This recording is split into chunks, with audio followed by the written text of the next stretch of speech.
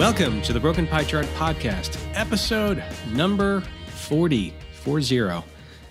Last week, we talked a little bit about is a recession coming and what are the ways that you could actually play armchair economist, meaning what are the number or factors that you would need to look at to sort of follow along. And one of the questions I get a lot is, hey, is the market overvalued, undervalued, or valued just right?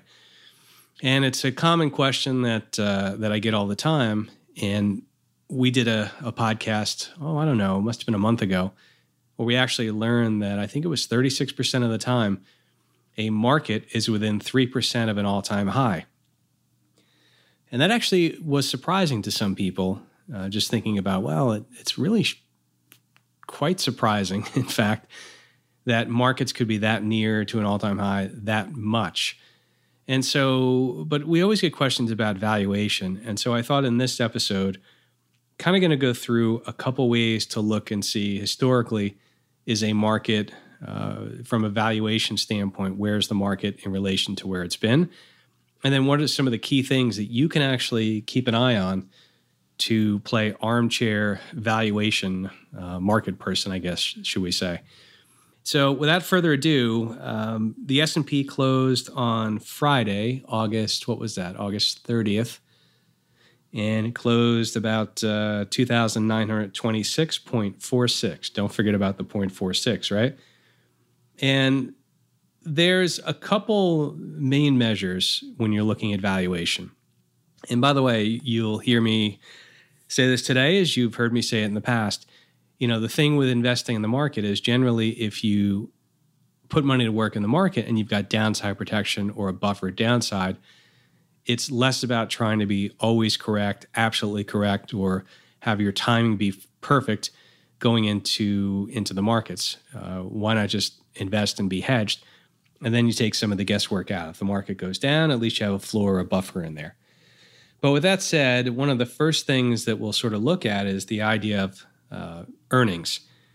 And so a lot of times when you think about earnings, you think about an individual stock. And we know that each quarter a company releases its earnings, and the earnings are either growing, not growing, or staying where they are.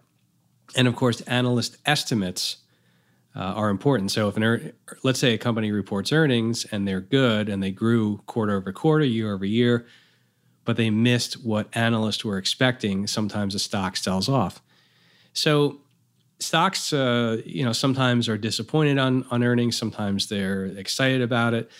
And sometimes stocks or a market will trade irrationally for a long period of time.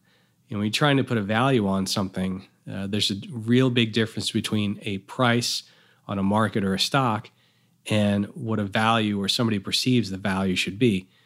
And remember the old quote, markets can stay irrational longer than you can stay solvent, by Keynes. And the point was that markets and stocks are going to trade where they trade. Value is something different. But earnings is the first thing that we'll sort of explore. And so on a trailing, so I think I did this, the trailing 4 quarters. And so right now we're still getting some earnings that are coming out. But the second, so you think about January, February, and March, really we only have the complete picture from all the companies from their earnings through March, which is Q1. Q2, which of course is April, May, and June. While a lot of companies have already reported, there are some companies that have not, and so we'll sort of close the books on this one. But going back on a trailing 4 quarters, the per share earnings on the S&P were about $135.64, give or take, right? And so what does that mean? Well, it means the index, 2,926.46, and we've got the earnings per share. Remember, the S&P is a composition of, call it right around 500 companies, and those all have their own share counts. And so when you look at a composite index like that, it's got all the different companies in there, all the different shares. And so what does that mean? Well, the first thing we can look at is what's called a trailing PE. And a trailing price to earnings ratio simply takes the price of an asset and how many times earnings is it trading. And so if we look at a PE ratio, the PE ratio is right around 21, 22-ish. And the way that you get that is you take the 2926 divided by the 135. And again, a lot of times you hear doing this on individual stocks, but you can do it on total indexes as well. So on a trailing basis, it's trading about, over 21 times earnings. And then the other thing you can look at is you can take a look at analyst estimates. In analyst estimates, you might take a look at the next 4 quarters and see what the estimates, not the actual earnings, but the estimates are. And basically what you can do is you can say, okay, it looks like the estimates are about $163, $164 per share. And if we look at the current share price or the market price of $29.26 and change, we come to a forward PE ratio that's price to earnings of about 17.86. And so one of the things that naturally says, what does that really mean? Well, JP Morgan comes out with a guide to the markets every quarter. I believe they do it they update it every month. I'll put a link to it. You may, generally to get this, there's some of it you can actually just pull up. For the monthly updates, I think you have to give them an email, and it has to be a professional email. But where does that forward PE put the current market in relation to historical terms? Well, through July 31st, the market was about 16.95 forward PE. So it's trading at 16.95 times its forward earnings estimates. Now, I just told you, now we're at the end of August, and it now looks like the forward PE is about 17.86.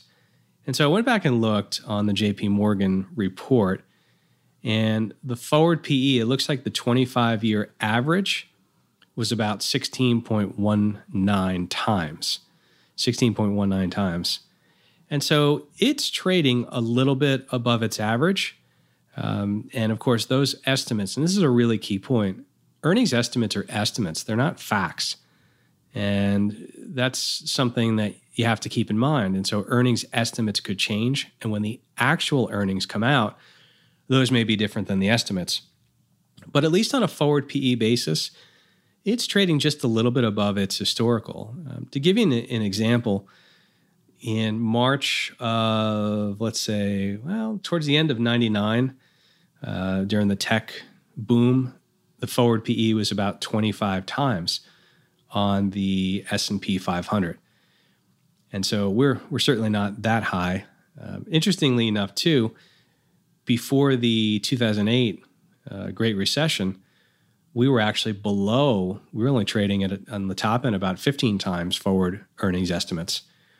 And so, we're higher than we were prior to 2008, but I would say we're a little bit above the mean or the 25-year average.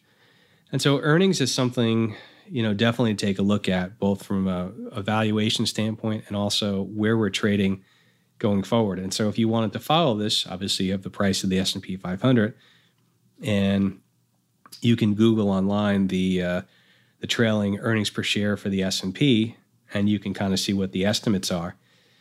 And it's interesting, JP Morgan also ran a couple of different things. They said, let's do a regression. And remember, regression is, hey, when something was this, what was the result historically? So on a 1 year, they did it on a 1 year, subsequent 1 year returns. And I got to be honest with you, it's, think about a scatter plot. It's all over the place, meaning where the forward PE is right now, historically, or at least going back to 94, 1 year forward is both up and down, kind of all over the map. There's not really a pattern. Now, if you do the 5-year forward annualized estimates going forward, so let's say, for example, when the PE was 17, and then over the last, let's say since 94 through July of 2019, and here there seems to be a little bit of a pattern, meaning the forward 5-year annualized returns were higher the lower the forward PE was. And so once you get up to sort of that 23 times forward PE, the 5-year annualized returns tend to be a little bit below zero. At 17, it's anywhere from plus 15% down to, a little bit negative. So I think the thing to take away is obviously, remember, earnings are just estimates, they're not facts. But that forward PE helps guide a little bit to see how many times forward earnings guidance you're seeing a market trade. The other thing that some people look at is what's called the Shiller PE. And the Shiller PE basically looks at, it's a look back at the past 10 years, and it's the average of the earnings over the last 10 years and the price over that. Now, the Shiller PE in January of 18 was about 33. Right now, it's about 28.95. And, Jeremy Siegel, actually, he wrote the book Stocks for the Long Run. One of the things he points out about the Shiller PE ratio is when you have a year like 2008, you have companies writing down a lot of things, and those earnings were so low that if you have a 10-year period that included, 2008, 2009, when companies were writing down different projects and the earnings were so low, the market tends to look more expensive if you're including years where you had really, really bad earnings. So it's just kind of something to think about there. The other thing, if you want to get into the weeds a little bit, a little more granular with regards to earnings, it's the sources of earnings growth.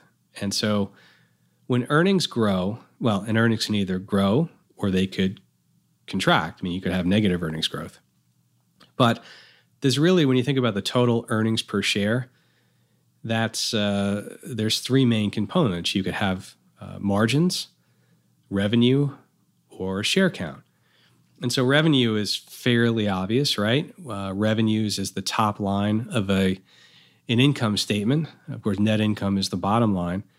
And so if revenues are expanding and those are growing, that's generally good. And so if we look at the second quarter of 19, and this is going to be, let's look at the first quarter of 19 because those are all in the books. I think Q2 is still needing to close out some. So Q2 had 4% earnings per share growth. The prior quarter was 22%. But of that 4%, let's just look at Q2. So Q2, that's at 2% so far, earnings growth. And of that, what was the component of that? It was actually 2.1. What made up that? Well, you had revenue accounted for 2.2%, or revenue grew 2.2% with regards to earnings. And then you also have share count. And so share count is related to buybacks. And so whenever you buy back, a company buys back stock, they're using free cash flow to buy stock. And a lot of people call share buybacks a quasi-dividend because instead of paying it out to the shareholders as a dividend, you buy back shares with extra free cash flow. And let's put it to you this way. Let's say you had 1 million shares outstanding and you had $1 million in net income. So you would say, we earned $1 per share. But what if the company bought back 500,000 shares? Well, now you have that same $1 million in earnings, but you've only got 500,000 shares. So now your earnings per share is $2. And so buying back shares can also boost the EPS or the EPS growth, right? So on share count, it was plus 2.1. It was plus 2.2 on revenue. So that gets us to an increase of 4.3%. But then there's margins. Margins was negative 2.2%. So that comes and gets backed out. So the earnings growth thus far in Q2 of 19 was only 2.1%. So margins is what a company makes after their costs. It's if you're selling something for $100 and your cost is $50, well, then you're making $50, right? And so you've got, 100% margin on that one, right?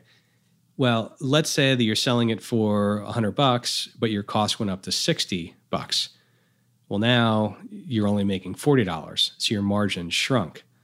And the margins can shrink either because of your cost going up, or it could shrink because the price that you're selling something has come down. So in our initial example, $100 cost of $50. What if we're only selling it for $80 now and it costs $50? Well, our margin shrunk. And so I'll link to the JP Morgan. You may need a sign in or a login, but at least I'll link to it so you can check that out. And they put out a pretty comprehensive quarterly guide, which has all this information, or you can just Google it. But that margins, revenue, and share count are some of the primary things that make up, let's say, the earnings per share growth. And so if you're looking and you're trying to play armchair stock market prognosticator or valuation person, earnings growth or forecasted earnings growth is certainly something to look at. If you watch CNBC and Bob Pisani, he does a bit from the New York Stock Exchange where he'll show the earnings estimates and whether they are growing or falling. And so that's something to keep in mind as well. But margins, revenue, share count. All right, so we talked about the earnings on the S&P. We talked about the price to earnings ratio, price to earnings or PE ratio that goes backwards. The forward PE looks at the forward estimates for earnings, and then that puts a multiple on those. So it would be the S&P divided by the estimated earnings over the next 4 quarters. Historically, or at least since 1994, that's been the average is a little bit north of 16. We're currently about 17.8. Again, those could change. And so these are some of the things when you're watching the financial news and you're sort of trying to figure out, okay, what are they talking about on a valuation standpoint that something looks cheap or looks expensive? So the final thing I'll talk about is, we mentioned the economy last week, and really the title of the podcast that I'll link to is A Recession Coming. And we looked at 4 or 5 key areas that the National Bureau of Economic Research looks at when they decide whether or not to deem our economy in a recession or out of a recession. And so I bring this up because, the macro picture is also important with regards to valuation. And so if somebody thought that economic conditions were going to change or GDP growth was going to stall or something else in the economy, that could then filter in. And so it's really looking at the economy, looking at then bringing it down to the markets and then bringing it down to individual companies is what a lot of people do. And I said that was kind of the final thing, but just one other thing to point out. A lot of times we look at earnings or future earnings, and there's sort of a question of what are those earnings worth? And I bring this up because we're at a point where we're sort of at the lower end of historical interest rates or the discount rate, the risk-free rate. And so interest rates have been coming down. So I'll just bring this up too. Let's say if interest rates were 10%, the discount rate was 10%, and you were going to get a payment in 1 year of $110,000. Well, at the present value, if you discounted it down by 10%, that payment's only worth $100,000. Let's say you're going to have earnings of $110,000 in a year, and the discount rate was 10%. Those in the present value are only worth $100,000. But let's say we change the discount rate down to 2%, and we take that same $110,000 and we discount that down by 2% to the present value, and that's $107,843. So about $7,843 more in present value terms versus the $100,000. And so I bring this up because it is interesting too with regards to interest rates. And one of the things you think about is the lower interest rates get, the less you have to discount down future cash flows. And so I think that's something to keep in mind as well. And it also is important because, let's face it, if bonds were yielding 10%, people might be more apt to go into bonds and get, especially if they're U.S. Treasuries, because you'd get, at least on a state and a local level, in a taxable account, a little bit of favorable tax treatment. And also, it's considered more of a risk-free investment. The U.S. government can always print money to pay down. And so that's another thing to take a look at, just the relationship between what bonds nominal yields are and in relation to stocks. Certainly, something I'll be keeping an eye on. But to kind of wrap this one up, if you want to play armchair valuation person on the market, take a look at earnings forecast on the market, take a look at the trailing earnings, and then also look at what's driving the earnings per share growth or reduction. If we had a reduction in earnings. And one of the things is you just look at the margins, you look at the revenues, you look at the share counts. Buybacks boost the earnings per share in theory. They don't change the total net income or the total revenue, but they do change what each share is worth in terms of a valuation standpoint. So anyway, a couple things to take a look at, and hopefully this was helpful to you in looking and following along with the markets going forward. All right, everyone, we will talk to you next week.